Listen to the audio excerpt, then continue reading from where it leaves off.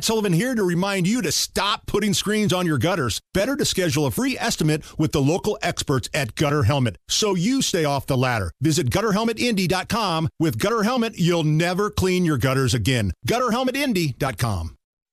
Hammer and Nigel. Can you believe these characters are weirdos? So let's rock it! Hammer is very heartened to see 100,000 people descend upon the National Mall Park in Washington, D.C. for the March for Israel. All the mainstream corporate media has been showing you is these pro-Hamas, death to America demonstrations, pro-Palestinian demonstrations. But there have been a lot of pro-Israel demonstrations as well, not only in this country, but across the world. And today, I mean, that was like, I mean, you know, that scene in Forrest Gump, right? Where he gets up and, you know, they're at the National Mall, the monuments in the background. I mean, it's that kind of the crowd. It's a huge, gigantic outpouring of support for Israel. And I like, because I just am, I see CNN, and I see MSNBC, and I see everybody calling for a ceasefire. And we need to have a ceasefire so we can let Hamas replenish their military goods. And we don't get this coverage. I mean, it's been on Fox News all day. I don't know about any of the other outlets, but 100,000 people, they're saying, in Washington, D.C. for March for, and it's a bipartisan thing. House Speaker Johnson was there. Election denier Hakeem Jeffries was speaking, and they all got, you know, lots of applause and lots of encouragement, lots of support. The one thing I've noticed is that the pro-Israel crowd, they're not scared. Like when all of these protests were scheduled on like Monument Circle, right?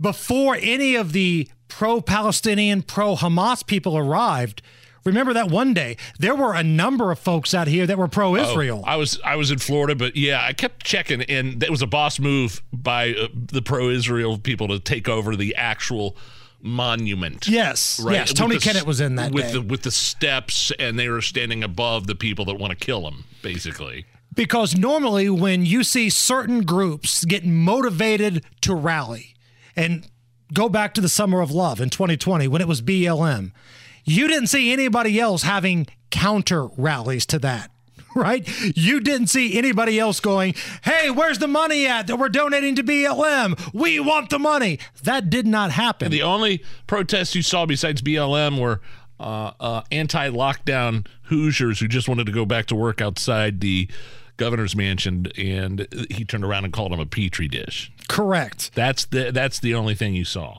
But they weren't as boisterous, and they weren't as organized as the pro-Israel crowd. So it is kind of nice to see. They're not scared. They're not fazed by what's happening on these college campuses or big cities. And they're not spraying graffiti and climbing the fence of the White House and tearing down American flags and putting in Palestinian flags in their place. Nobody graffitied on the Benjamin Franklin or Abraham Lincoln memorials today. Nobody did that. It has been a pretty well-organized, peaceful day. Now, it's not always the case when the other side gets together. There's fights, there's some graffiti, there's some damage of property, and maybe it's just a few knuckleheads creating a problem for everybody else. I don't know. But from the pictures that I've seen today and everything that I've been able to read online or watch on television myself, I didn't see anybody scaling fences or threatening death to America.